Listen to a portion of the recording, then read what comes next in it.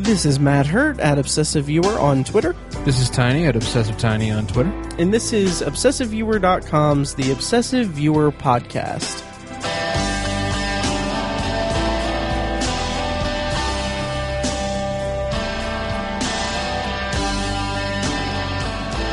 Hello and welcome to The Obsessive Viewer. We're a weekly movie and TV podcast that covers a specific topic, be it genre, trope, movie, or show, each episode. You can find back episodes at OV212.com, find the blog at ObsessiveViewer.com, and you can like us on Facebook and join the Facebook group at Facebook.com/TheObsessiveViewer. And this week on the podcast, we are being sponsored by Horror Movie Yearbook from the Midwest Podcast Network. Horror Movie Yearbook is a great podcast where they take a single year and boil it down to 3 different horror movies that were released in that year, and then they discuss them and contextualize them within the current events and pop culture of the year in discussion. And in between each discussion, they have little fun interludes and little games that they play in between each segment. So it's a lot of fun. It's a really great podcast. Go check them out. Follow them on Twitter at HM Yearbook and go check them out at horrormovieyearbook.com. And thank you to Horror Movie Yearbook and the Midwest Podcast Network for sponsoring this week's episode. So, Tiny, how's it going? Wonderful. Nice. That's great. Yep, just had race weekend, man. It's like, yeah. I think I've decided that I like race day more than Christmas now. Really? I think that's my favorite day of the year. Really? Yep. Okay, for those who don't know, we live in Speedway. Technically, I live like right outside of Speedway. It's an Indianapolis address, but it's Speedway. It's adjacent. Yeah. So anyway, Speedway, Indiana, it's home to the Indianapolis 500. So basically, from my perspective, one weekend a year or 1 month a year, traffic is really ungodly and I need to plan around it. Tiny, on the other hand, is a huge fan of the whole race culture. He's a racist, right? Yes. Yeah. Okay. It is the greatest spectacle in all of sports, Matt. Sure. 240 miles an hour, 2.5-mile track. I just don't get why you would go to watch it because, like, yeah, that's really fast and that's really cool, but it's really, like, open, like, the heat is, like, ridiculous. The sun is on you, and, like, you just see blurs. Like, yeah. It is the highest attended sporting event in the world year-round. And it boggles my mind. Yeah. There's 400,000 people there to watch the pinnacle of human engineering. And yeah, I totally pinnacle of human engineering. Maybe there'd be like, rocket ships and stuff. Sure. But, yeah. Pinnacle of sporting engineering. Yes. Yeah. I love it. It's amazing. Takuma Sato won. Yeah, congratulations. I downed 2 cases of Yingling. You did? I did myself. Wow. Jeez. That wasn't even all of it that I drank the whole weekend. I had some grape punch that I sat in my apartment and watched The Office and pretended that it was wine. Nice. So yeah, it was just this is my fiance and I bought a house in Speedway, so we got to host some people that came and parked at our house and walked to the track with us, and I've always wanted to do that. We had a bonfire the night before. It just got to take in the whole weekend. It was awesome. I loved it. Nice. Yeah. Barely slept. Wow. But it was awesome. Yeah. Well, I enjoyed a 3-day weekend where I just watched what I'm going to bring up for potpourri. And, yeah. So, yeah, fun times in Speedway. Tiny, what are we talking about today? We're talking about movie pets. Movie pets. Pets in movies. Pets in movies. Yeah, this is to commemorate the fact that we're both proud pet owners. Some would say they rescued us. Oh my God. I would not say that. I wouldn't either. But nothing against people who say that, but it's just something against people who say that. I'm kidding. Have your fun. Anyway. God. No, so yeah, I have the cutest little cat in the world named Pizza Roll. She is a little short-haired tabby who I adopted in December of 2015. And Tiny just recently got a little shit. So, sorry. He is a little shit sometimes. Yeah. Because he won't shit. Oh, really? In places other than the house. Oh, gotcha. Sometimes. Mm-hmm. Yeah. Do you want to talk about him a little? Little Gizmo. Yeah. We rescued him from Illinois. Mm-hmm. From the Obama state. Oh, yeah. I don't know. I don't know what. I don't know why I said that. Okay. Anyways, so yeah, we got him from Illinois, and he's really cute, nice, and he fun. is adorable. Mm-hmm. He's very fun. Yes, and we'll talk more about our pets later, guys. Yeah. It's going to be a fun episode. Mm-hmm. But to commemorate Tiny and Paige's new child that they got, their dog. How old is he, by the way? About 18 months. 18 months, yeah. Little boy. It's interesting to note, not interesting for anyone, but neither one of us were able to name our pets. Yeah, we could have changed his name, but yeah, he's a year and a half already. So yeah, and I could have changed her name too, but I mean, when you have a cat named Pizza Roll, you do not change that name. That is such a cool name. Yeah. And plus and I've said this before on the podcast, I'm sure, but my original plan was to go to that adoption event and adopt a boy cat and name him Church after the cat in Pet Cemetery. Oh. Which shows how screwed up I am. Yeah. Not as fun as Pizza Roll. Not as fun as Pizza Roll. And I'm so glad that like Pizza was the only cat that was left. And, well, she was the last cat. But then there was a second to last cat, essentially. There was another cat that his name was Ghost. And, I mean, I'm sure he ended up getting adopted. But, man, Pizza was so cuter. Yeah. So cuter. I'm a big fan of naming two things. Either naming animals after food or naming animals with old man names. Yes. Like I've always wanted to name a dog like George. Nice. Or like Oliver. Nice. Hank. Yeah. That'd be a great dog name. A girl my fiance went to college with has a bulldog named Wilbur. That's awesome. Perfect name. Nice. Perfect. I think it'd be fun to name a cat Waffle or something. That would be. Just something goofy. Yeah. Burger. Right. I just think that's hilarious. Oh yeah. Yeah. Yeah, and it's funny because a little addendum to that story. It ended up being that day, December 12th, 2015, that I went to adopt a cat with the intention of adopting a cat and naming it Church after Pet Cemetery. Happened to be the 1-year anniversary to the day of when I finished reading Pet Cemetery for the first time. Ooh. Yeah. That could have been awesome. That could have been very awesome. But no, I just had to get a little shit named Pizza Roll. Just kidding. I love you, kitty. Hi. She's eyeballing you. She is. And I was thinking about this today, and then we'll get on to the actual topic before we lose any viewers. But like, if I ever like get into a relationship, or if I ever have to live with someone like in the future, they're seriously going to have to be okay with me talking to and for my cat, like constantly. Like it is, it's gonna be a stumbling block for me and Jennifer. Yeah, Lawrence. But yeah, no, it's it'll be interesting, and it's not even like my normal voice. I just talk to her in like a baby voice. So yeah, that's more about me than anyone else needs to know. So pets and movies, we have kind of a central list that we're going to go kind of run through, and then we're going to talk about the Facebook group poll where we asked people for their favorite pet movies, and we got some good discussion going on in there. So we'll go through that after we go through our list, and then we'll round it out with potpourri. And then finally, at the end of this episode, guys, the big question, the big announcement. We're going to announce the official mascot of the Obsessive Viewer podcast.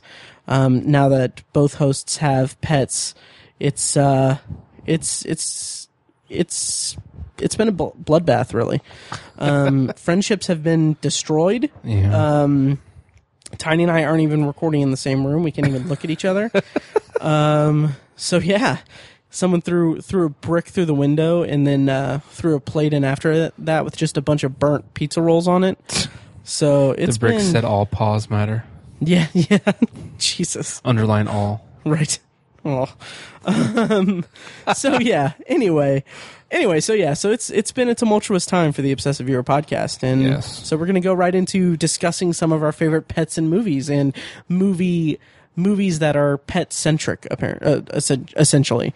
Right. Yeah. So Tiny, do you want to kick us off with the first couple ones here? I'd be happy to. Okay, great. The first one that came to mind for me was the German Shepherd from the movie I Am Legend.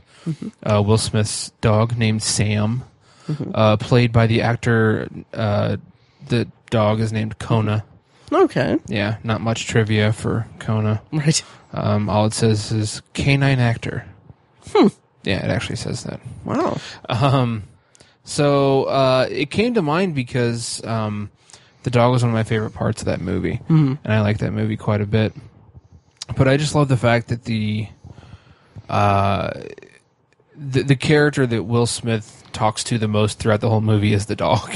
Right. And he has like a super close relation. It's his only form of companionship is the dog. And I think that's what makes it really special.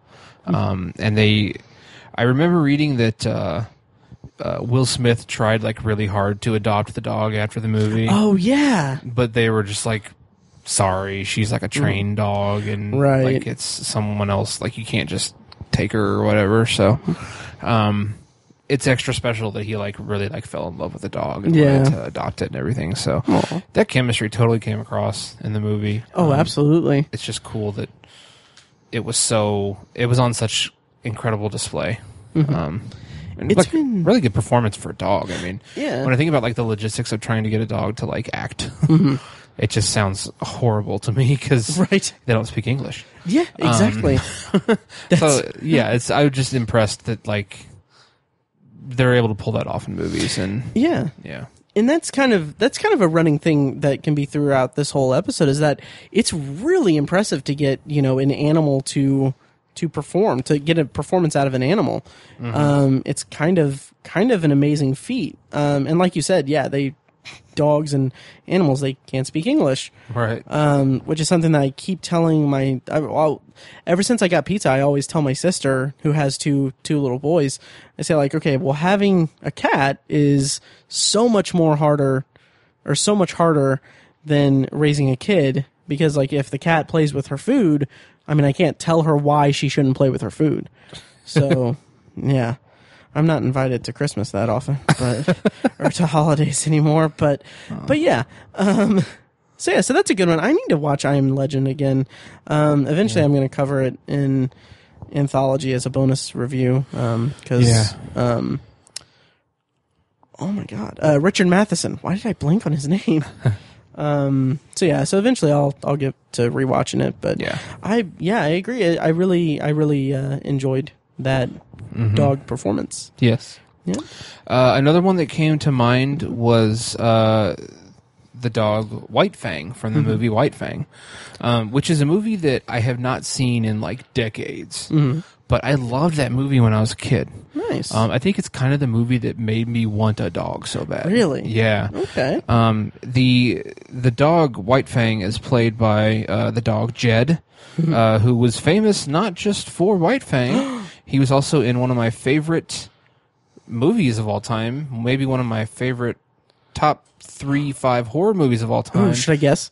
Yes. Okay. Rob Zombie's Halloween? No. Let me get one more guess. Am I close? You're kind of close in a roundabout way. Okay. The original Halloween? Even closer. Oh my God. The original Halloween? No, Oh my God. Why didn't I not think of this?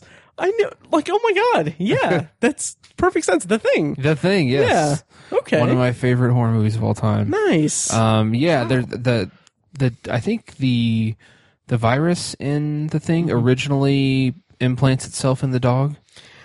I think that's how it starts. Something like that. It's been so long since I've seen it. I think the first thing it attacks, well, in that part of the story, is the dog. Okay. I'm pretty sure it's the dog. And it was Jed, the dog from White Fang. Nice. He is a Malamute wolf mix, so he actually has some wolf in him. Okay. Good that minority actors are getting. Yes. Nice. Stupid. But yeah, White Fang is based on a book by Jack London, apparently. I'm not familiar with that. But it's about a gold hunter in the Yukon part of Alaska, who like kind of comes across this guy who is mistreating this dog, and he basically like tells the guy to stop, and he basically adopts the dog. So he kind of saves the dog's life, and then later on in the movie, the dog kind of helps save his life. Okay. And he has like a super close relationship with the dog, and it's it has some wolf in it, and so it's a bit wild. But he befriends it anyways, despite its instincts. It's a really good movie. I haven't seen it in a long time. I'm wondering how well it holds up. Yeah. I'm worried that it might not. But like I said, I think it's the movie that made me want to get a dog. So nice. Yeah. I don't think I've ever seen it, and I've never read the novel, but yeah, that's something that I will have to check out. Yeah, I need to watch it again. Yep. Yeah. So I'll bring up the next one. This is a movie that I haven't watched in over a decade, possibly even decades. So it's 1993's Free Willy. Yeah. Starring, of course, Kiko, the orca whale, right? Who sadly and tragically died in 2003 of pneumonia. Oh. It's sad. Oh wow, that's sweet. Huh. He's buried at Taknes in Hausa County, Norway. His grave sits right next to the ocean. Oh. Yeah, that's sweet. So anyway, Free Willy was a movie that it's kind of one of those like early movie memories for me. It's also worth mentioning that Kiko was uncredited in the movie, so I'm sure he took a pay cut. I'm sure. So anyway, yeah, so it's been a long time since I've seen this movie, so I can't talk with very much confidence of it, but this is one of the first movies that I remember seeing, or this is one of the first times I remember the first examples of kind of a phenomenon movie. Like, this movie was kind of a huge hit, and it was like very much like parodied, and it was really kind of a sensation. At least my perspective of it was. Right. For all I know, it could have been a bomb. I haven't looked into that, but like the IMDb rating is 5.9. But this is one of the movies that I remember. One of the first movies I remember being very pervasive within my kind of like my view of pop culture of the time. Of course, like soon after that was, or maybe that same summer, maybe it was Jurassic Park. So that could also have contributed to that, both, animal movies. Right. But yeah, Free Willy was a movie that, its gross was $77 million, on a budget of $20 million. So it was successful. They made like 2 sequels. Yeah. Did you ever see the sequels? And did you see Free Willy? Oh God, yes, I loved Free Willy. Nice. It was a cultural phenomenon. Nice. Do you want to talk about it? Much like you, it's been, I think, decades since I've seen the movie. I think it's truly a children's movie. Right. Michael Madsen is in this movie. I saw that. I do not remember that at all. So nice. I just pictured him looking at the whale and being like, "Are you going to squeak all day, little fishy, or are you going to bite?" Oh, that's awesome! Which is ridiculous. That is so awesome. Oh God, I'm done. Oh God. And you never saw the. I don't sequels? think so. If I did, I don't remember them at all. Okay, I remember seeing the first sequel, Free Willy to the Adventure Home, which. Let's see. Okay, that's right. Yeah, because that was the whole thing about it. This IMDb rating is 4.9, so obviously it didn't live up to the original. But the plot is Jesse becomes reunited with Willie 3 years after the whales jump to freedom as the teenager tries to rescue the killer the killer whale and other orcas from an oil spill. Oh. So very timely. Yeah. But I remember there being a scene kind of at the climax of the movie. Spoilers for Free Willy 2, The Adventure Home. But the oil gets like caught on fire, like, and so there's like fire on the ocean.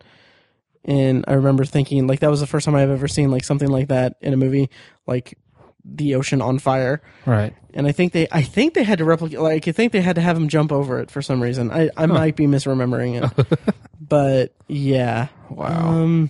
Yeah, I might try to hunt and seek that out. Yeah. I probably won't though. Directed by the same director of Halloween 4. Oh. The Return of Michael Myers. Interesting. Yeah. Anyway, so that's Free Willy. I don't really have much else to say about it, except that it lives on in our memories. Yes, it does. Yeah. Let's see. Do you want to bring up the next one? Yes. Okay.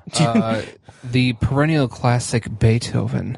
Yes. Which also had a handful of sequels, if I remember correctly. It did, yeah. I have a small anecdote about one of the sequels. Oh, of course you do. I do, yeah.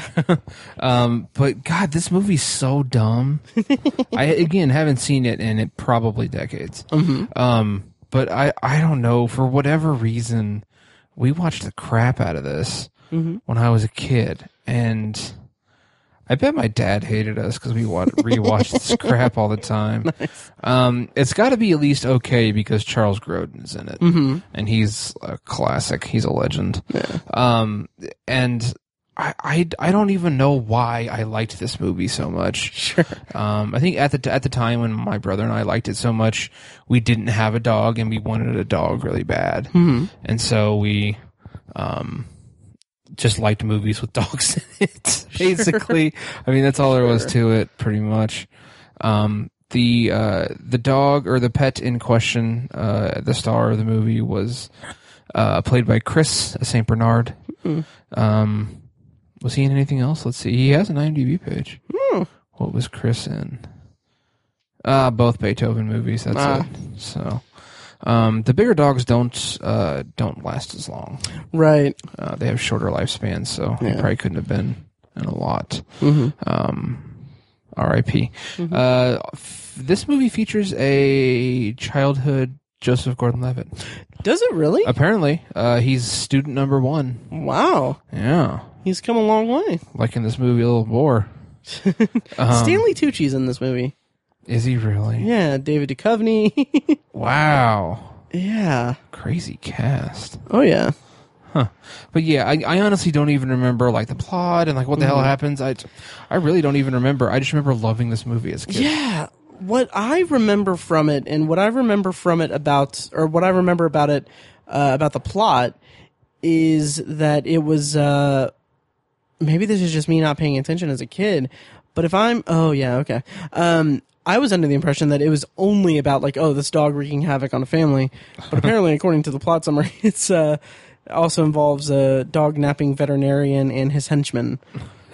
But there is one of the sequels. There's a couple of sequels. One of them I remember seeing the preview for, the trailer for it on TV, I'm sure. And then I remember there being a scene... And I'm 99% sure this is a Beethoven movie. It could be another movie entirely, but there was a scene in the trailer where Beethoven, like, destroys a yacht party or something. Okay. And like he jumps on the yacht and like everyone screams and I think the boat sinks. Something like that. And I remember seeing it in the theater with a friend. I don't know if my mom took us or if his mom took us or what happened, but we went and saw it in the theater, and I remember like knowing that scene was about to come up, and like I like dragged my friend to the front of the theater, and we sat in the front row for it because I thought like, that would be more intense to like see it. Right. And it was wildly underwhelming. Yeah. Oh boy. Yep. So that's my anecdote about Beethoven. Gotcha. So yeah, it's a classic. I think there's a part in the movie where they have to feel the dog's poop to know how long it's been since the dog pooped. Okay. Like they take the vet steals the dog, the villainous vet. Sure. Hashtag alliteration. Steals the dog, and then like they're running after it, and like they get they lag behind, but then they find the poop and they're like, "Well, feel it and see how long ago it was, so we know how far away we are from the dog." Which, when I think about it now, is a preposterous notion, right? But at the time, made perfect sense. Sure. So I'm glad we talked so much about dog shit. Yeah. Oh yeah. Do you ever wonder if dogs know how much we talk about their bowel movements? I don't. Now I do. Because every single time one of us takes a dog for a walk, we're like, "Did he poop? Did he go poop? Was he a good boy? Did he go poop?" That's a good question. Like, that's a very odd phenomenon. Yeah. That we talk about animals' bowel movements so much. That is a lot. Like, if aliens ever invade, they're going to be like, they talk about this oddly unsophisticated animal's bowel movements quite a bit. Humans are weird. Yeah. Oh yeah. So yeah, I wanted to bring that up real quick. Oh yeah.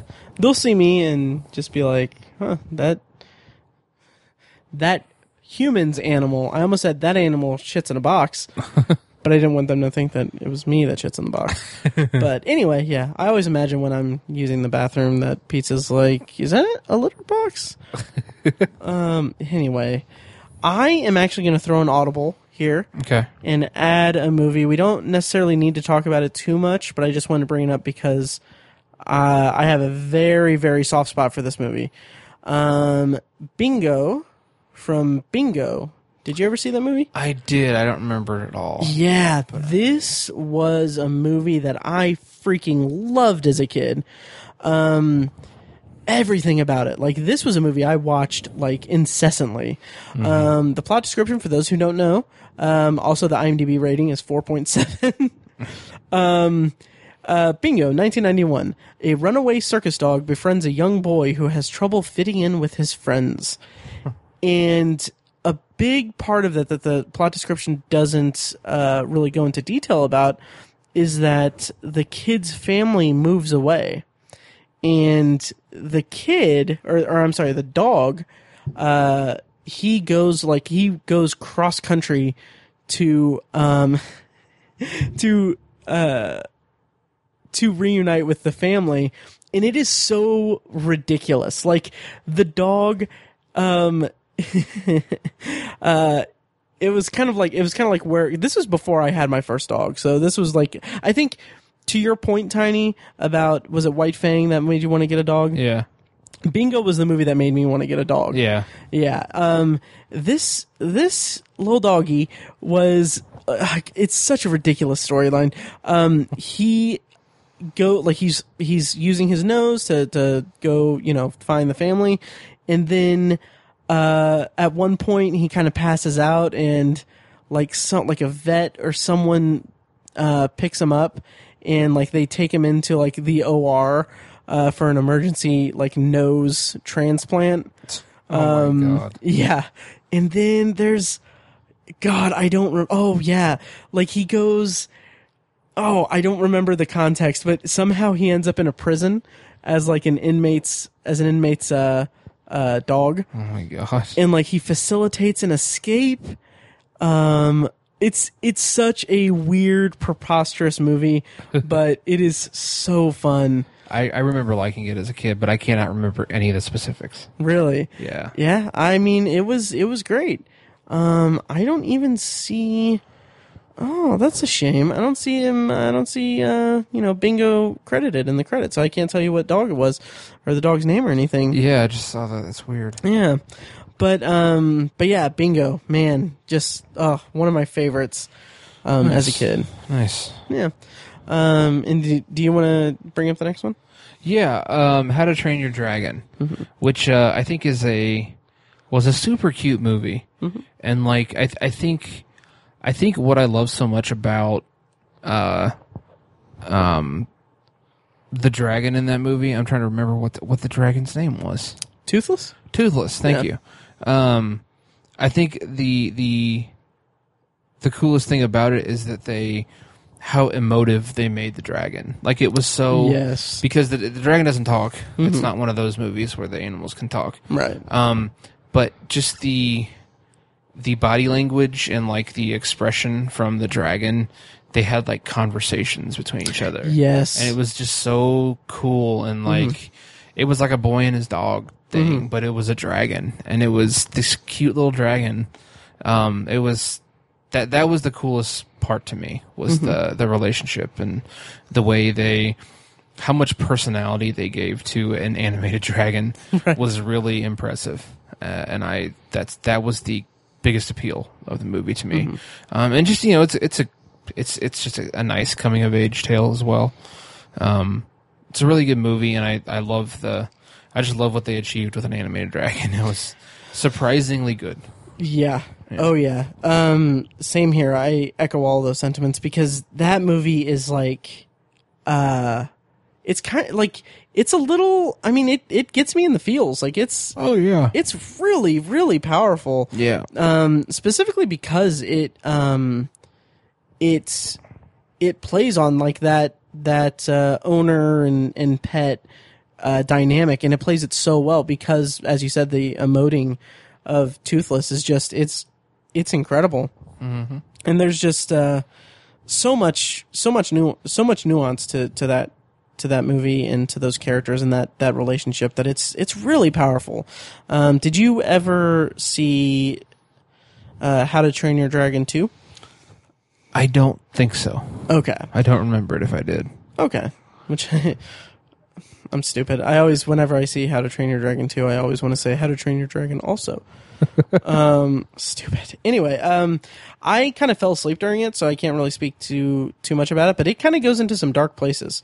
And it's pretty good from what I remember. Nice. And then let's see. So that is How to Train Your Dragon. Should we move on to the next one? Yes. All right. Do you want me to bring this one up? Sure. Okay. So Tiny shockingly hasn't seen this movie. I haven't. No, it's Cujo.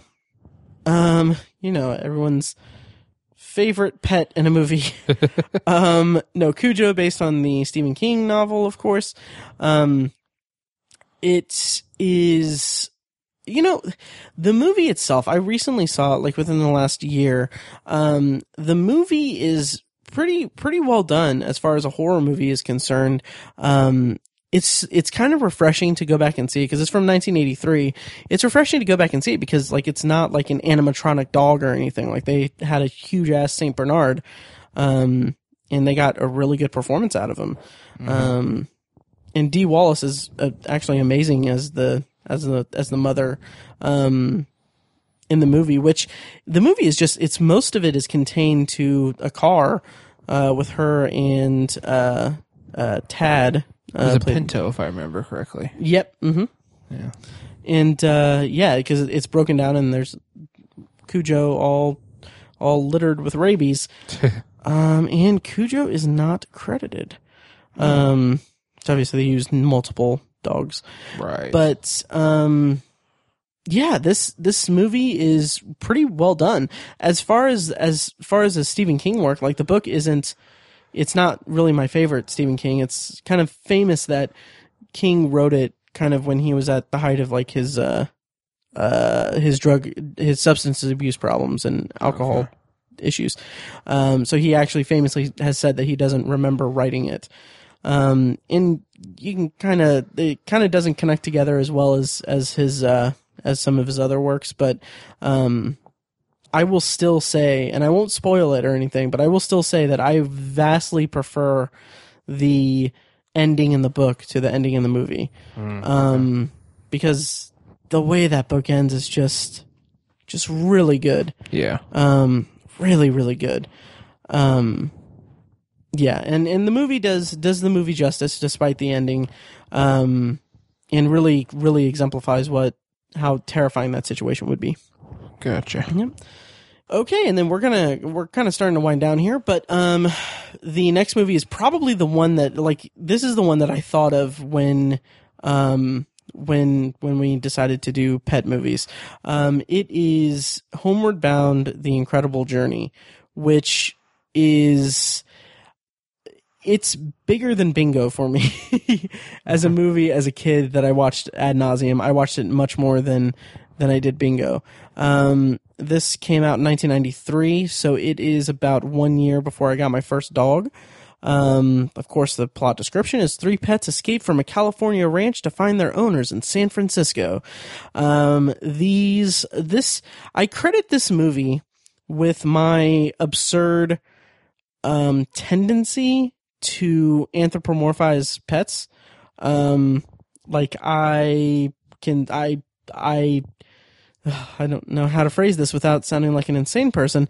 Like, I'll talk to my cat and I'll imagine that she, responds.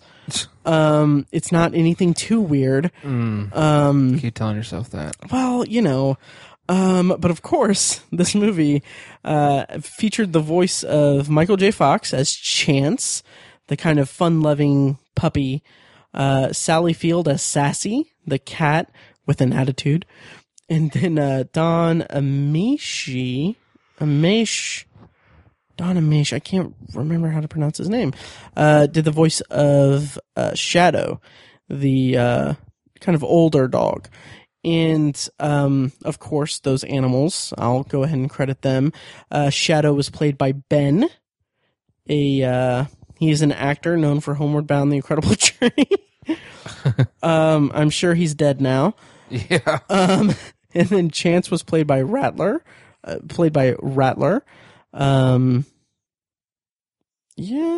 He was a bulldog.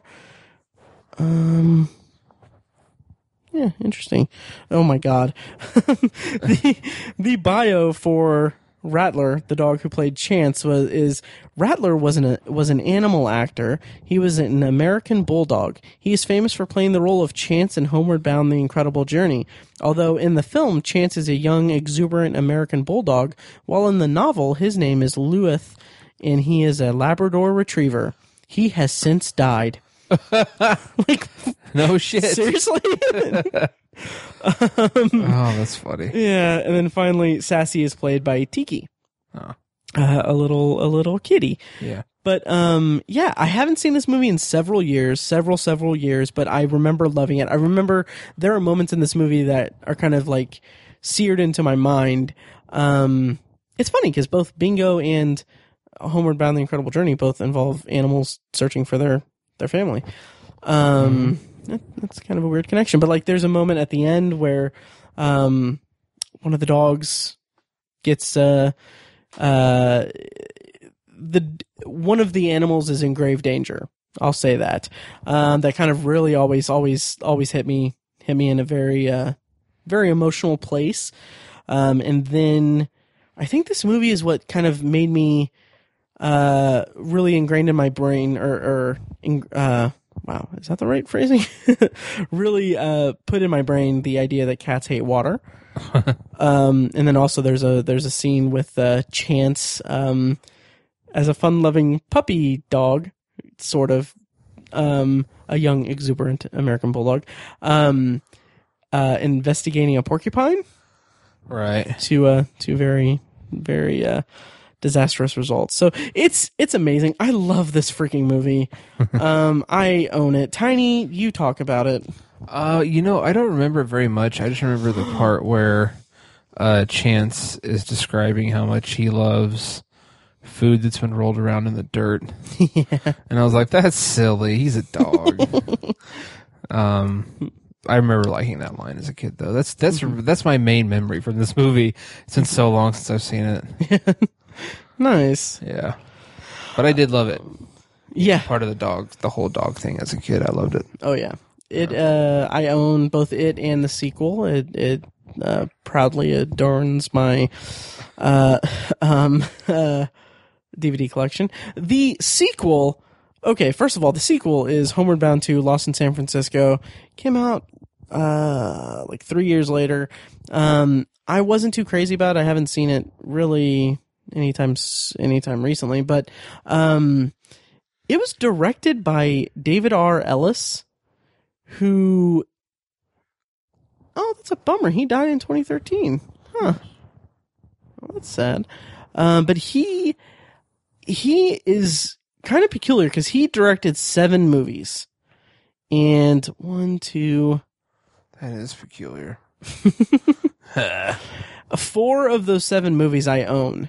Oh. And it's kind of weird because he directed Homeward Bound 2, Lost in San Francisco. That was his directorial debut.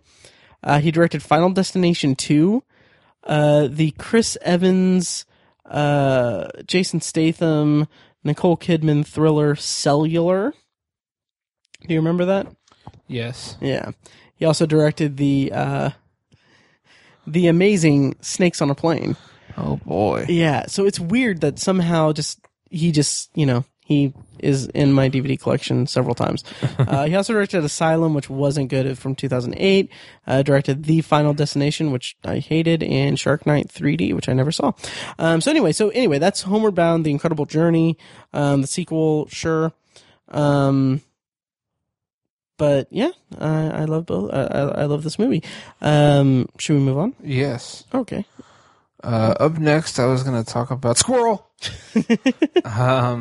It's the movie Up from 2009.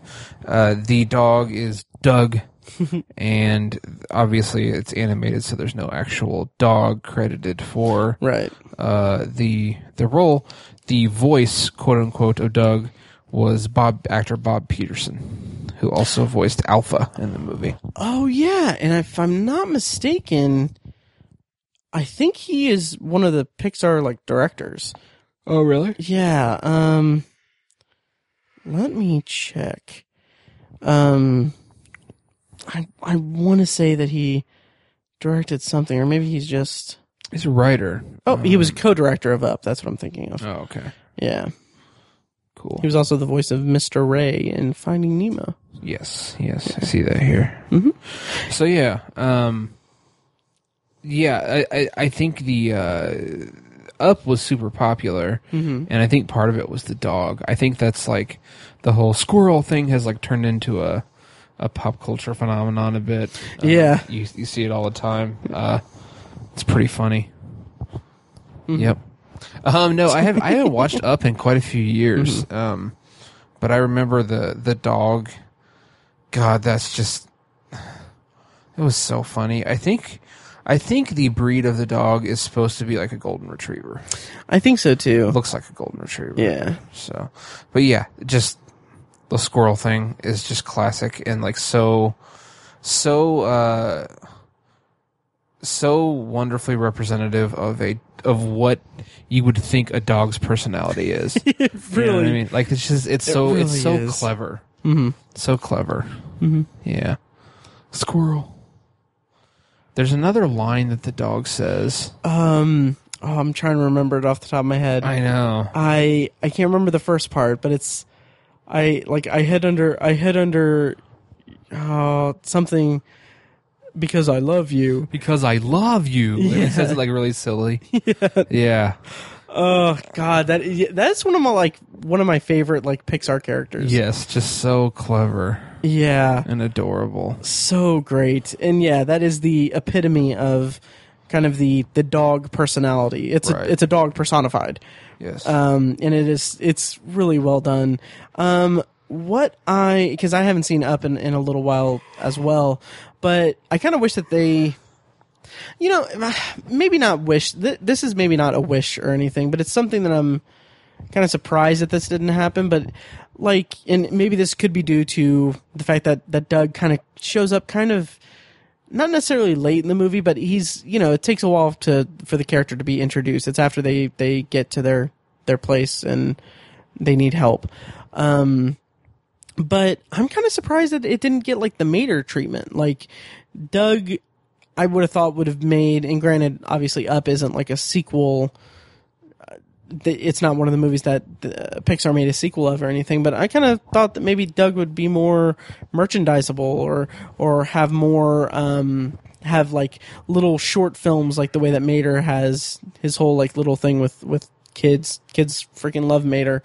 Right. So I'm kind of bummed that Doug didn't get his due, but yeah, it's such a great character, and it's great to see the other side of it, because it's a lot of pet movies and a lot of pets in movies. It kind of shows the kind of unconditional love that a pet has for the human, but also just the love that a human has for a pet.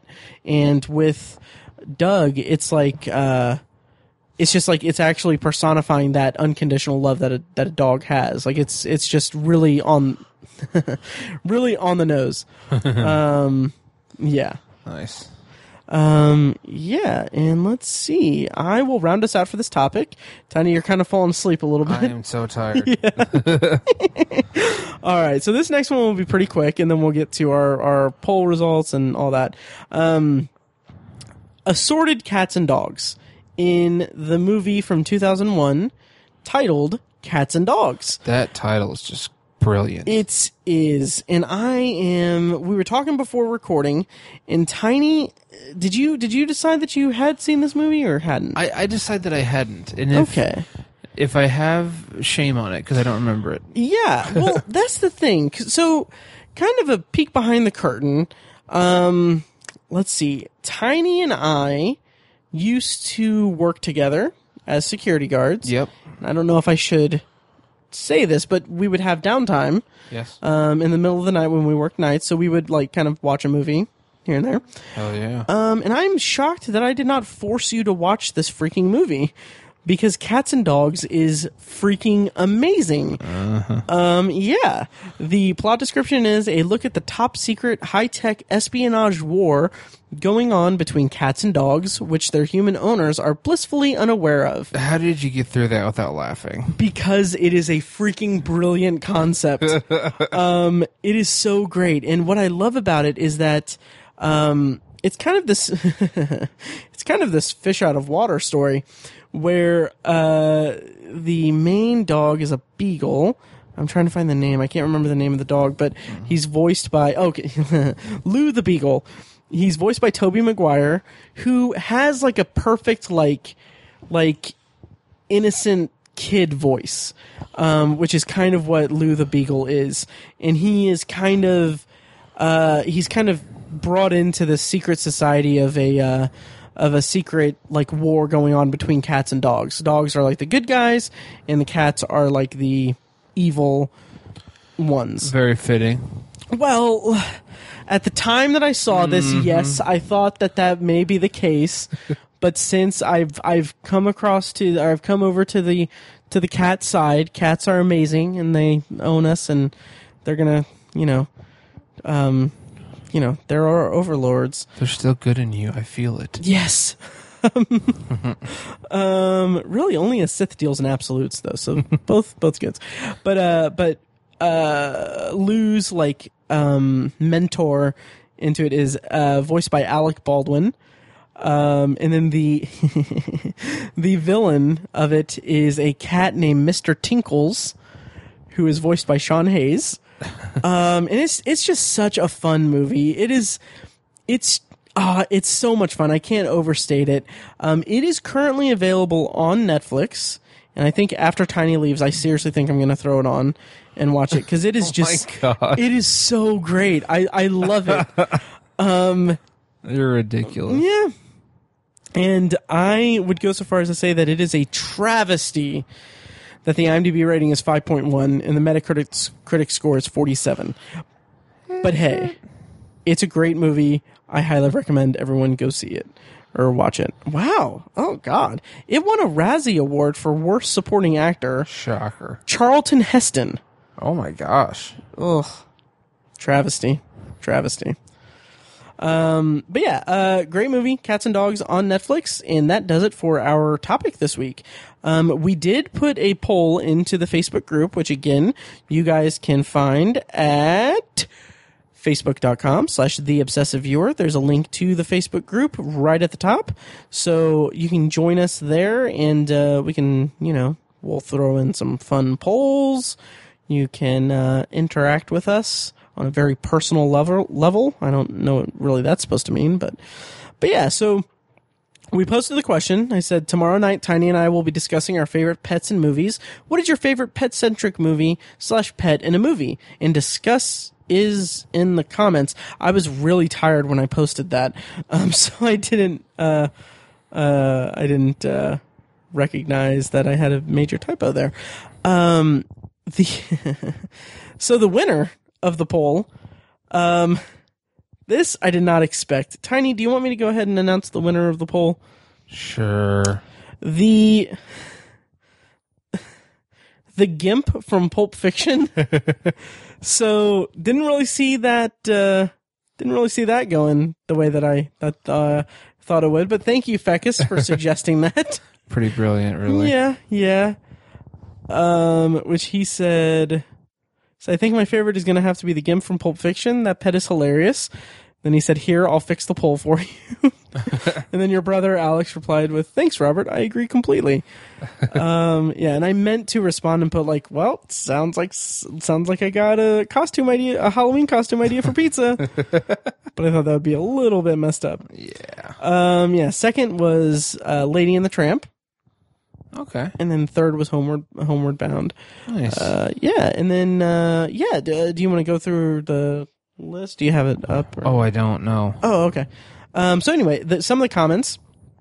First of all, Tony was the first one to comment and said, not the pet poll I'm looking for, # team pizza roll, which we'll talk about after the potpourri section. Our friend Justin said, Frankenweenie is best, Air Bud is trash.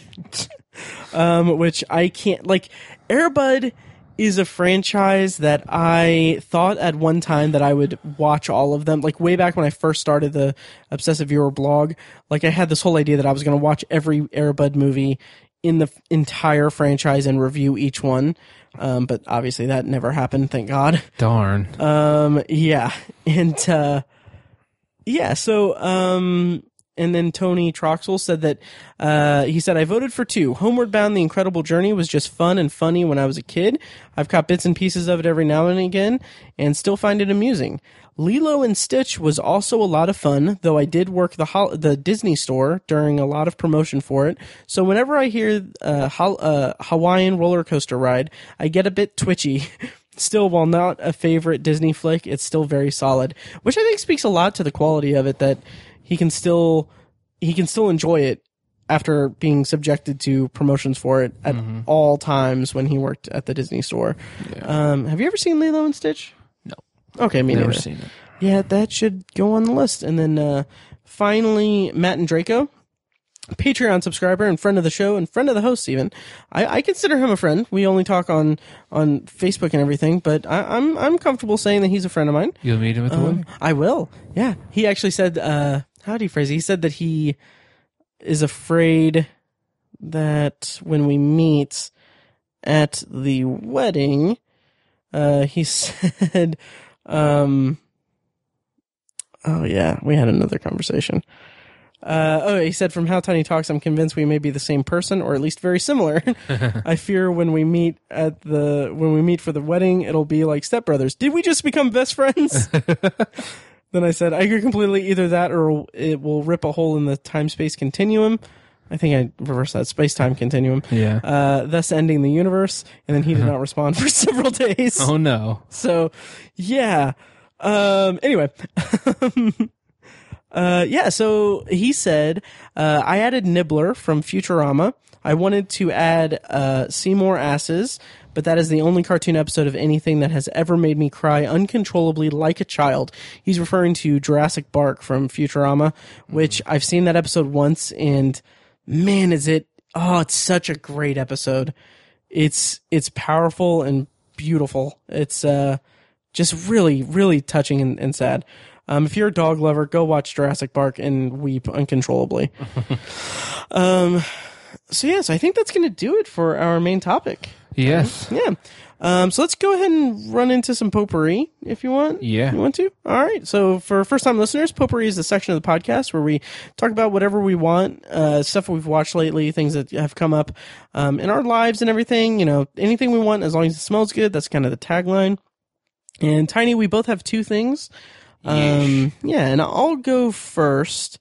And this will probably be pretty brief because I'll bring it up later because I'll bring it up on a later episode. But I watched all of season 2 of Bloodline, the Netflix original series. Yeah. You saw season 1, right? I watched season 1 and liked it a lot. Yeah, me too. Yeah. And I only just now got around to watching season 2 just because I'm lazy, and also season 3 premiered a couple weeks ago. So I wanted to get caught up and watch season 3 because season 3 is the last season of the show.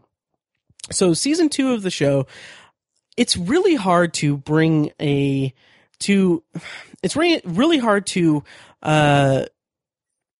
succeed a successful season, to have an episode come out, or a season follow up a terrific season of television with an equally great season. And Bloodline season 2 isn't season 1 level of greatness. It's a really solid story. It's a really solid season of television. It deals with a lot of the fallout from what happened in season 1. And if you saw season 1, kind of the ending really left a lot open for them to go in season 2, and they really ran with that. They introduced some really interesting new characters. John Leguizamo is a recurring character recurring actor in the episode, or in the season.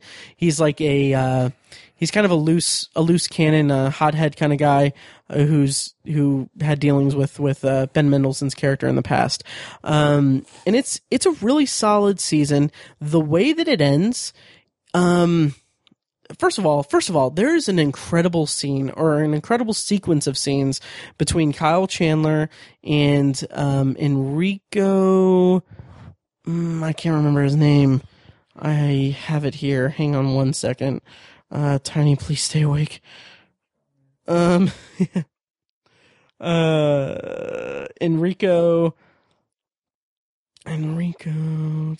Okay. Enrico Murciano.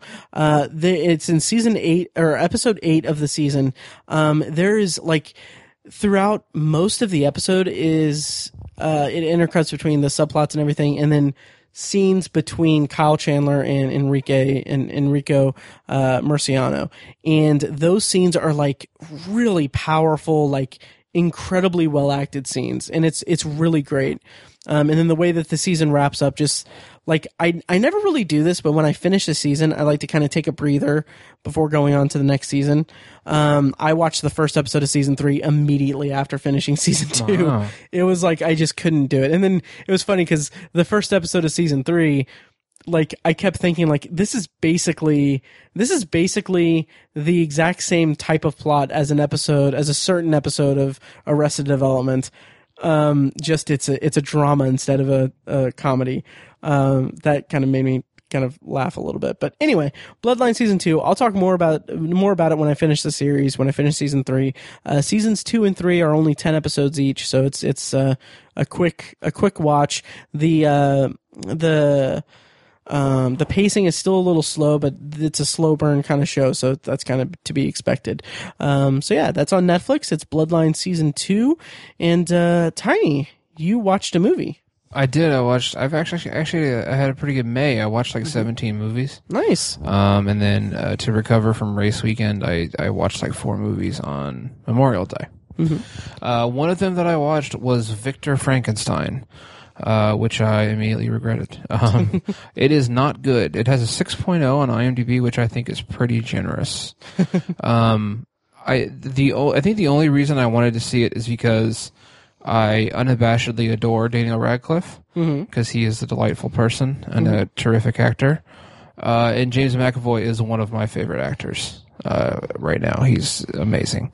So I was like, well, the two of them together, I have to see this movie, even though I thought it looked really dumb. Sure. And I feel like the Frankenstein story has been told a handful of times in movie form, and have never been especially impressed with any of them, with the exception of Young Frankenstein, which is a brilliant movie. Yeah. That is a brilliant movie.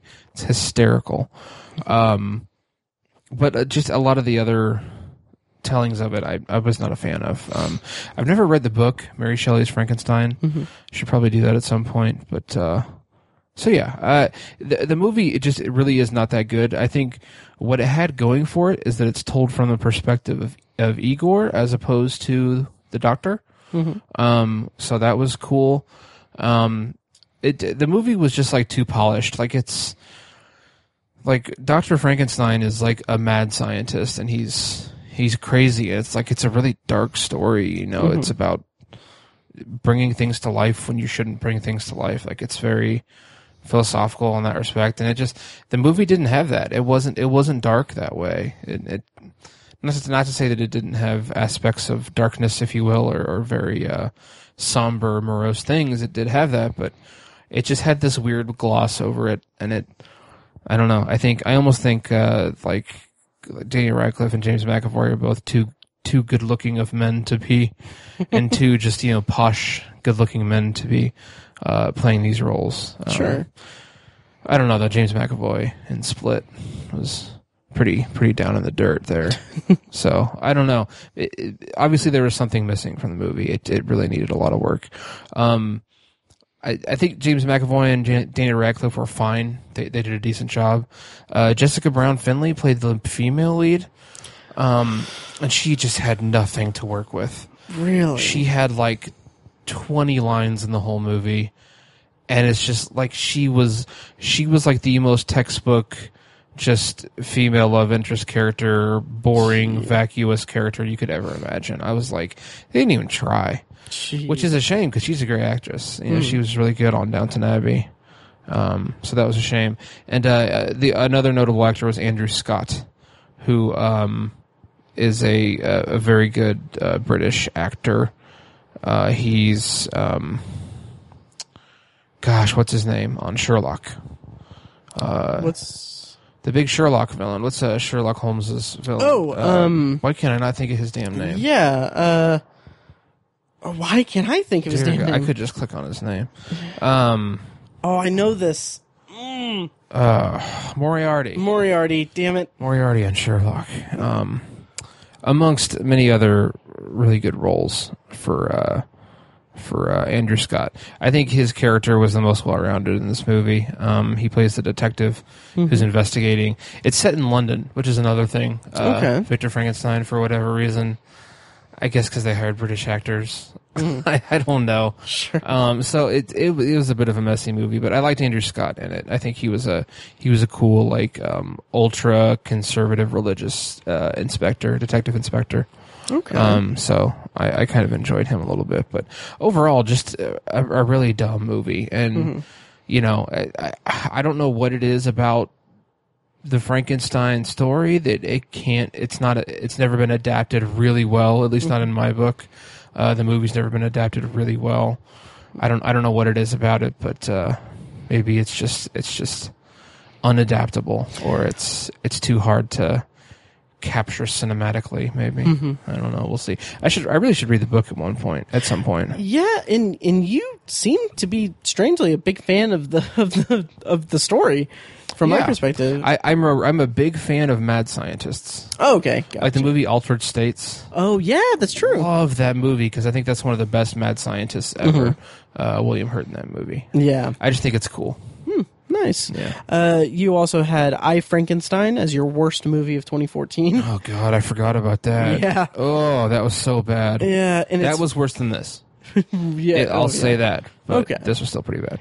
And it's funny because you also referenced Aaron Eckhart's hotness in the movie. Yeah, he's way too hot to play a Frankenstein's monster. Right. There are no hot monsters in the movie Victor Frankenstein, so at least there's that. Nice. All right, great. And how did you watch it? Was this HBO Go? Okay. Yeah, 3 out of the 4 movies I watched on Memorial Day were on HBO Go because I didn't feel like paying money to rent movies. Nice. Yeah. I have some Google Play credits that I need to cash in to rent a movie. I might do that this weekend. Gotcha. Yeah. My next one will be brief. So I kind of stumbled into a rewatch of The Office. Basically what happened was, one day I was over at a friend's house and we watched the entire first season and started season 2. This was probably 2 months ago. And then I kind of, like, when editing the podcast or doing stuff in the background, I just, threw on season 2, which I still think is one of the greatest seasons of sitcom television I've ever seen. Just such a great season of TV. But, and so I watched it, and now I'm all the way into season 7. And it's become a full-fledged rewatch. And the thing that I want to bring up, a couple things really. One is that there are a couple like theories that I have or perspectives of something in the show. So there's a scene after, I guess, spoilers for The Office, But there's a scene in season 5 or 6. It's in the episode Lecture Circuit. So at this time, Pam is engaged. It's season 5. Pam is engaged to Jim, and she and Michael are traveling to other branches to do like motivational speeches for sales techniques and stuff. So they go to I'm blanking on which Ithaca, where Karen, Jim's former girlfriend, played by Rashida Jones, is the manager of. So Pam is super freaked out because she basically stole Jim from her. And then when they get there, they realize, or they notice very clearly that Karen is pregnant. And so it's clear like she's moved on and everything. And it's kind of a big relief for Pam. But the thing that kind of bothers me but I every time I see this, I can't help but think that there's something kind of maybe not sad, but kind of sad and depressing about it. In that when they're in Karen's office and they're talking about, she being pregnant, and Michael says something to the effect of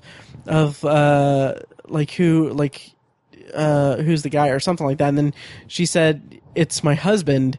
And she talks about how, like, she has a throwaway line where she tells Pam that, I think Pam says congratulations, and she says, "Yeah, it's just happened really so fast and everything."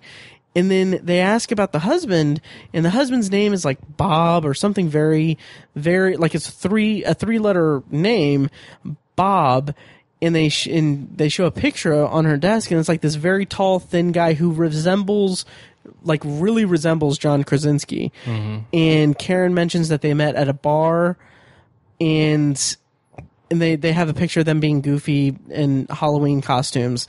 And that's basically the extent of that scene. But it's really, I don't know, I don't know if this is the intention, or maybe I'm just so cynical, but I kind of got the impression that they're, like, what the writers were going for was that Karen just had like a rebound with a guy who reminded her of Jim, and then now she's pregnant and married to him. And it's just like they didn't like have like the Jim Pam romance or anything. It was just like hey, that guy kind of looks like Jim. Let me, rebound with him. And then now I don't know. Do you remember this? Did that ever cross your mind? A little bit, yeah. Okay. So I'm not crazy. Good. Yeah. Okay. So if you guys are familiar with it, let me know what you think. Cause I don't know. It's kind of just, I don't know. Cause the whole show is kind of like this positive kind of thing to an extent, sort of. At least the Jim Pam storyline is so positive and everything that it feels like it's incongruous with the tone of the show. Then again, they shot it to hell later in the series because they built up Andy and Aaron so much and then just completely ruined Andy's character. But anyway, that's neither here nor there. Mm-hmm. My other thing, Tiny, is I have a theory about Jim and Pam's baby. And this is kind of dark. Oh, boy. Yes. So in the episode where Pam goes into labor, they have, and I'm going to get off of my soapbox soon, I promise, guys. There's a whole sequence where Cece Halpert, the little baby, where Pam is having trouble breastfeeding. And so they bring in the lactation consultant, who is actually played by Jenna Fisher's real-life husband, Lee Kirk, and he helps, get the baby to latch on. And this makes Jim very uncomfortable. And then after that, Jim and Pam, who are exhausted, fall asleep in the bed, and the baby is right next to them. They wake up because the baby's fussing. Also, their room is being shared by another couple whose baby is breastfeeding with no issues. So half asleep, they grab the baby, try to breastfeed. Breastfeed's fine, great. They end up falling asleep with the baby in the bed, and then when Pam's friend comes over to visit them, they realize they had gotten the wrong baby, and that's why she was so easy to breastfeed. And it's very awkward and everything. So my theory, because at the end of the episode, Pam breastfeeds Cece outside of the hospital room with no outside of the hospital with no problems, and it's a big triumphant moment. They're going to be great parents and everything. My theory, Tiny, is that Jim secretly switched the babies. Because Jim bought a house for them without telling Pam, which that, as much as I love the Jim and Pam story, that's such a bizarre thing to do. And he is willing to do anything to make Pam happy. Yes. So, she's having doubts about being a parent. Cece won't breastfeed. There's this attractive guy, objectively attractive guy coming in and, feeling her up to get her to breastfeed. Jim feels threatened by that. Switch the babies. That's my theory. And another theory is that maybe Pam switched the babies because in the first part of that episode, she is super crazy and she's acting very irrational about having the baby. So that's my theory, that Cece Halpert is a victim of baby napping. Jam forever. Yeah, jam forever in prison. Yeah. Anyway, round us out for potpourri. It's quite a theory. It is quite a theory, sir. If you guys want to corroborate this or discuss it, tweet me or email. Because I think that it's worthy of a full email. Matt@obsessiveviewer.com. Okay, round us out for potpourri before I keep making this weird. I watched Logan finally. Yes. After a long time of hearing people talk about it and how great it was and everything, I finally watched it. This is the one movie I watched on Memorial Day that I actually paid for. Nice. I paid for HBO, so yeah, screw that. Sure. It was really good. I really liked it. There were people who talked about it like it's the best X-Men movie ever. And it's amazing, and I'm not sure it's my favorite X-Men. I'm not sure if it's the best X-Men movie. I think it's really good. I think it's the best that we've seen Logan, the character of Wolverine. I was so enamored by his character in this movie. How gruff and damaged he was, and he's dealing with his mortality. Accepting his mortality throughout the movie, which is really impressive, and was fascinating to watch. This is the ninth time he's played Wolverine, right? Off the top of my head, I believe so. 8th or 9th. Yeah. And all the other times we saw him, he acts and does things as a quasi-immortal, indestructible character who can heal himself. He gets shot in the head like 3 times in the franchise. I mean, it's crazy. But he's dealing with weakness essentially in this movie, and it's just it's really fascinating to watch. And I just love Hugh Jackman, and he just is Wolverine. He just has embodied Wolverine for almost 2 decades now. Yeah. And so wonderful. Over half of our life. Yeah, it's crazy. It's amazing. It really is.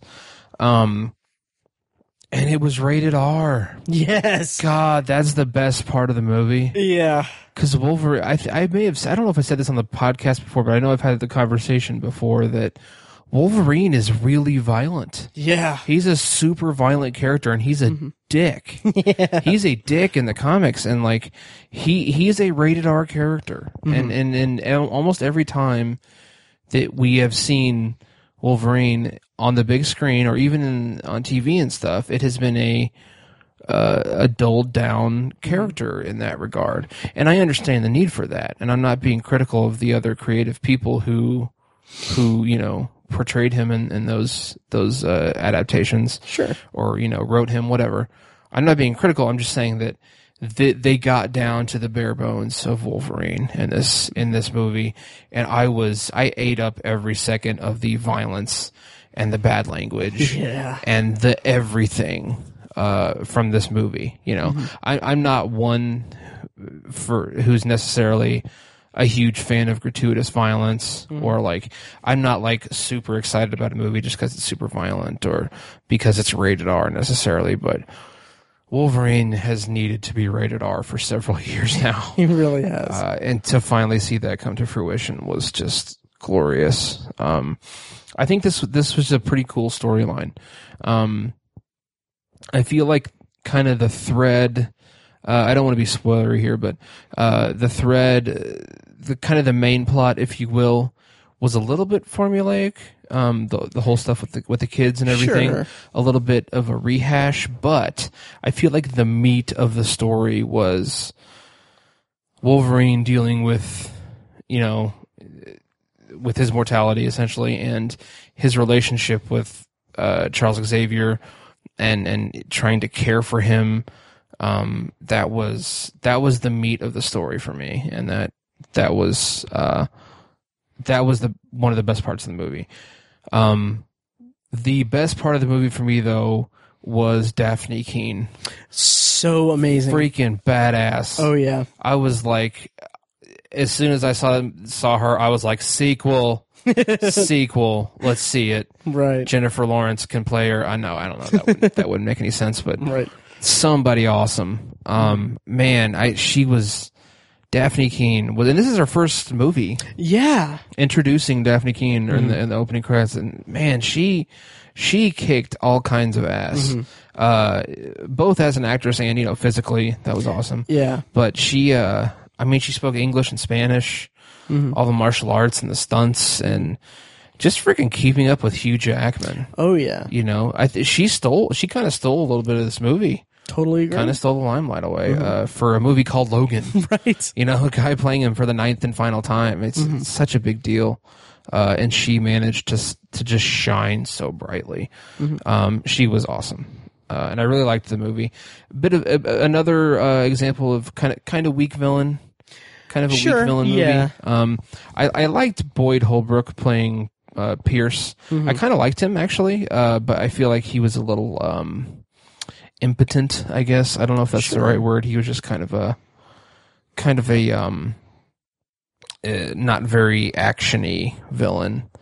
But I appreciated his attitude and his performance. What he did with the character, I think, was kind of cool. So, yeah, I liked Logan a lot. I think some of the opinions I heard played it up a little bit. Sure. Again, some people said it's like one of the best X-Men movies ever, and I was like, I don't know about that, but I think just for the character of Wolverine, I think they put a magnificent button on that character. Bookended the character very well there. I enjoyed that quite a bit. So it was a good movie. Nice. Yeah, I agree. I talked about in an earlier episode. One of my favorite anecdotes about that movie is that I went with a friend and we got some drinks before. Brought the drinks into the theater because it was at one of the AMCs that has their little bar in it.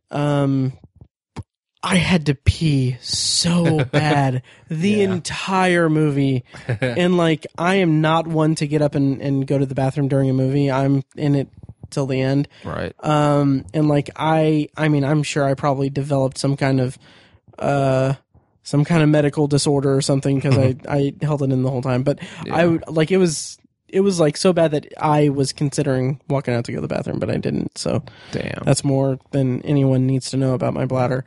But anyway, so that's great. Yeah, I loved Logan, and I'm glad you liked it. We'll have to talk a little bit more about it off mic for spoilery reasons. So now we're gonna kind of wrap this up with the results of the poll. Yes, which now that Tiny has a pet, a little doggy. And I have a kitty. We need one of them to be the official mascot of the Obsessive Viewer. Pizza's not declawed, so if we were to make them fight, I'm sure that, she would kick Gizmo's punk ass. But we would never do that, obviously, unless the listeners want us to. No. But no. So I had posted on the Facebook group, and you cheated, and you shared it on your personal Facebook. No, you cheated by only posting it to the obsessive viewer page because the world couldn't vote, just certain people. That's not fair. I'm not following your logic there. I mean, you weren't allowing certain people to vote. I believe that's called voter suppression, and it is illegal under the United States Constitution. It was allowing the listeners of the podcast to vote. Yeah. Anyway, by posting that onto the Facebook, onto your Facebook, actually, we actually got like 3 new group ads. Anyway, nice. Yeah. So I'll go through some of the responses. So you're welcome. Nice job, Gizmo. So I will go ahead and talk about the Facebook group posts, which are the only ones that count. And I will say first, I'll preface this by saying that what I did was I posted two pictures. Both were a collection of 4 pictures each, so they were like photo grid. Collages. 4 pictures of Gizmo, 4 pictures of my pizza roll, which I refer to her as my pizza roll because my nephew, when I first got her, couldn't pronounce pizza roll, so he always says pizza roll. So anyway, now he can because he's older, but from now on, she's always pizza roll. Anyway, I put, okay, guys, it's time. Who do you think should be the official mascot of the Obsessive Viewer podcast? Tiny's new dog Gizmo or my adorable cat Pizza Roll? Comment below. So, I did, of the 4 pictures of pizza, one of them was me and her with the words Thug Life, above it, because we're thugs. Hardcore. Yeah. And then another one was her laying down on the carpet with, clip art that I added of a badge, a gun, and a hat that says police. And I said Officer Pizza Roll. And then I put to protect and serve. Pandering. Well, mudslinging. I was proud of it. Anyway, to which my coworker John and friend John, he told me today, he stopped me today and was like, I think we need to have a conversation about the amount of time that you spend adding images to your cat's pictures. Yeah. And I said, yeah, not enough, right? But yeah, anyway, so the responses came in. Friend of the show, Matt Quiet, said, why is this a question? Pizza roll is the only answer that matters. Okay, and then first of all, a couple people did mistake pizza's gender and said he, but I'll edit as it is, which is, it's fine, innocent mistake. She's here to make Obsessive Viewer great again. A vote for pizza rolls, a vote for watching lots of movies obsessively, which I completely agree. And I did make sure that I responded to every vote for pizza with a picture of pizza. So yeah. And then, let's see, a friend of the show, Alex, and coworker of mine, said pizza. Sorry, Tiny. And then, of course, friend of the show, Tony Troxel, said hashtag Team Pizza Roll because my vote goes for the one who shits in a box and doesn't have shit in its name. Because Gizmo's a Shih Tzu. Listener Kim said pizza roll, no contest. Listener Monica said pizza roll in all caps with exclamation points.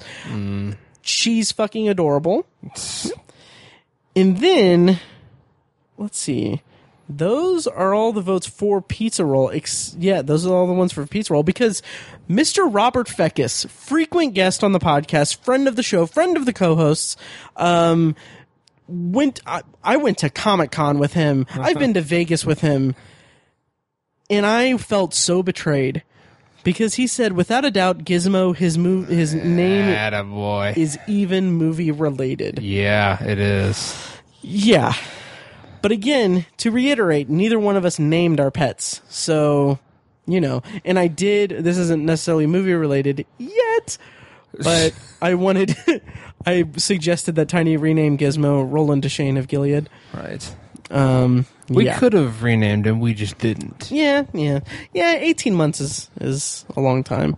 Yeah. And then we had someone say, obviously I'm going with my little boy Gizmo. He's adorbs, friendly, and hypoallergenic. Only Come on. Tiny said, obviously I'm going with my little boy Gizmo. He's adorbs, friendly, and hypoallergenic, unlike a certain kitty cat. And yeah, I don't like that. It's a fact. And then your brother chimed in and said, "Cats are the worst. Gizmo all the way." And then friend of the show Matt Quiet said, "Sounds like nepotism to me." To which Alex said, "No, my last name could be Hurt or anything else, and I would still stand by my statement." So yeah. And then your fiance Tiny, which I think this vote, since she is your fiance, this is a biased opinion. So yeah. I mean, just throwing that out there. She said, "I may be partial, but Gizmo all the way. Dogs over cats any day."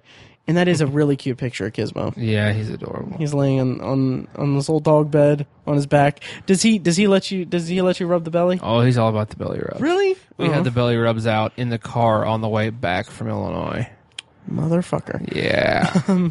Yeah. Okay. I didn't mean that to sound like a creepy guy who's bragging about nailing a chick. That's not what that was. Oh, we had the belly rubs. Yeah, Pizza is not a fan of belly rubs. I don't know if it's because she doesn't like the sensation of having a hand rubbing her belly, or because every time that she is like laying on her back or exposing her belly, I say in a very creepy tone, I say, "I'm gonna rub that belly," over and over again as I creepily walk toward her to rub her belly. I can't believe you're telling the public all this. I know. It's going to be on the internet forever. It is. Oh yeah. I'm gonna rub that belly. Oh boy. And then she doesn't let me. She bites me and kind of attacks my hand a little bit. But it's adorable. Gizmo's never bitten me. Well, give it time. Mm-hmm. Yeah. It's worth mentioning too, I have not met Gizmo, so yeah, I mean, loss. You know, maybe my vote will change. Yeah. It won't. Pizza all the way. And then you had some responses on your personal Facebook. Do you want to run through some of them, or? Well, apparently they don't count. No, they don't at all. So no, we'll just leave them out. Okay. So one of your friends, I won't name names or anything, but she said, I meant to respond to it. Her comment was, and also, it's not fair. Like, this is on your Facebook post. Everyone voted for Gizmo. Mm-hmm. So, I mean, I think a couple of people voted for my little pizza woe. Let's see. Team Gizmo. My friend Molly just put an emoji of a pizza. And then our friend Pam said, "Gotta admit, I'm very partial to pizza roll. I've Facebook known her longer." Another gender thing. She actually has donated to the podcast, so thank you. Yes. Yep. And yeah, but your friend, I'll just say the first name, Lisa, said, "And sorry, Kitty, but the Giz needs no adornment to make him cute." Yeah, you don't see me dressing up the pictures. That was like shots fired. Yeah. Okay, because I had posted this adorable picture of pizza where she has like a little hat and some sunglasses, and she's just relaxing. She's just being her cute little self. and yeah, so I was like, okay, person I don't know, but you know, it's my future mother-in-law. Oh, I see. Yeah. Okay. Oh, just wait till that wedding. I'm going to bring a binder with me. Oh my God. And when you introduce me to her, I'm just going to show her all of the pictures that I have. I'm going to go through the trouble of printing every single one of them, putting them in a binder, all 3,000 of the pictures that I have of pizza, and I'm going to educate your future mother-in-law. You know, we're having an open bar, so I'm not doubting anything. That's right. It is an open bar. It is. Oh God, yeah. I'm never going to be invited to anywhere by you again. Anyway, yeah. So the votes are in. Tiny's private Facebook post does not constitute votes, so I'm going to go ahead and say it because I kind of control everything on the podcast, as far as like editing and stuff. Pizza Roll Hurt Lawrence is the official mascot still of the Obsessive Viewer podcast. Fake news. The Russians hacked the polling. We all know it. With an honorable mention. Okay, Tiny. Honorable mention. The Vice mascot is Neville, Chamberlain, Longbottom, Fecus. Fecus's dog, Neville. And then Gizmo can, be, I don't know, hurts. The press secretary or something. That hurts. Yeah. Yeah. Neville's like Nader at best. Sure. I guess. But Neville's the only one that has a name that's specifically named after something in pop culture. So Gizmo, man, from Gremlins. But the people who named Gizmo, did they name him Gizmo specifically because of the Markwise? Gremlins? The Markwise were like designed after Shih Tzus. Oh, okay. Like they were inspired by Shih Tzus, bro. Were they really? Yeah. Huh. You can look. I mean, it's kind of creepy how much they look like Shih Tzus. Actually, That's true. Okay. Yeah. Okay. Well, hey, what is the best snack to have when watching a movie? It's pizza rolls. Like they're pretty bad for you. You go to a movie theater, you say, "Hey, I'll take a large soda and a big bucket of pizza rolls," and you have your movie snack. What a crock of shit soup.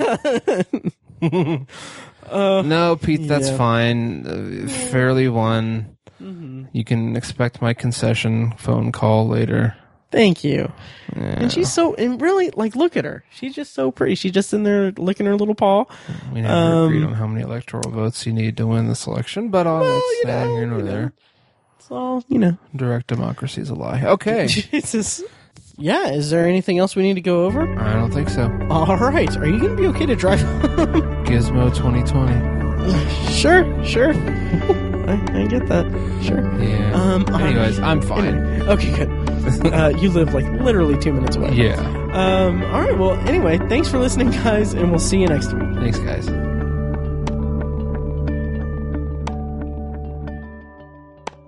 All right, guys.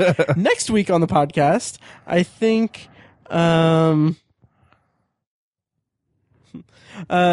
week on the podcast, we're going to be reviewing Wonder Woman. Which I'm really excited. I'm so stupid excited to post the link on Twitter and everything, because I'm just gonna spoil it here. When I post the blog post, the obsessiveviewer.com post, that has all the information for the link or for the episode, this is so dumb. I'm so excited because all that the tweet and Facebook posts are going to say is just, anyway, here's our Wonder Woman review. Like the whole, anyway, here's Wonderwall. Wow. Wait, what? Here's Wonderwall. Oh yeah, there's a whole like meme thing where people are like, anyway, here's Wonderwall. I'm not familiar with that meme. Yeah, it's because Wonderwall is like one of the, it's like the easiest song. Like it's a great like starter song to learn on the guitar. Really? Okay. So like people are like, oh yeah, I can play guitar, and then they just go into Wonderwall, and it's kind of a big thing. So there's like there's a meme. I don't remember how it, or I don't know how it originated or anything, but basically it's just like anytime Wonderwall comes up and I see it online, I just see people say like, anyway, here's Wonderwall. Nice. So anyway. Thank you for listening to The Obsessive Viewer, presented by ObsessiveViewer.com. You can find more of our episodes at ovpodcast.com, and you can subscribe to the show on iTunes, Google Play, Stitcher, or anywhere else podcasts are found. If you'd like to support the show, the best and easiest way is to leave us a rating and a review on iTunes. More ratings and reviews means it'll be easier for people to find the show in the highly competitive film and TV podcast genre. It also provides us with valuable feedback on the show. If you'd like to donate to the podcast, you can make a one-time PayPal donation at obsessiveviewer.com/donate, or become a patron at patreon.com/obsessiveviewer for recurring donations with different reward tiers. Every donation goes toward paying the fees to keep the podcast running and is greatly appreciated. For official Obsessive Viewer merch, including shirts, mugs, notebooks, phone cases, and more, visit our TeePublic store. You can also buy other great TeePublic designs in our store, and we'll get a small commission on the sale. You can find a link to the store in the show notes of this episode and at obsessiveviewer.com/donate. The Obsessive Viewer's theme song is An Eclipse of Events and is provided by Loudlike from their EP, Mistakes We Must Make. You can find that and more great music from them on iTunes. and like their Facebook page at facebook.com/loudlikemusic. Any and all feedback on the podcast is encouraged. We love to hear from you guys. You can contact us by emailing podcast@obsessiveviewer.com or by tweeting us at obsessiveviewer, at obsessivetiny, and at IamMikeWhite. You can also like us on Facebook and join the Facebook group at facebook.com/theobsessiveviewer, where you can take part in discussions and polls between episodes. For more podcast content, check out Anthology, Matt's solo podcast, where he's reviewing The Twilight Zone as a first-time viewer and exploring other classic and contemporary science fiction anthology TV shows. You can find Anthology at anthologypod.com and anywhere podcasts are found. For book lovers, you can check out our sister site at obsessivebooknerd.com for book reviews, author spotlights, and a general celebration of reading.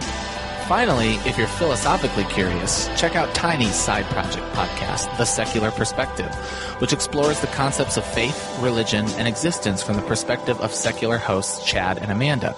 You can find that at thesecularperspective.com and subscribe to the podcast on the app of your choice. Once again, thank you so much for listening, and we'll see you next time.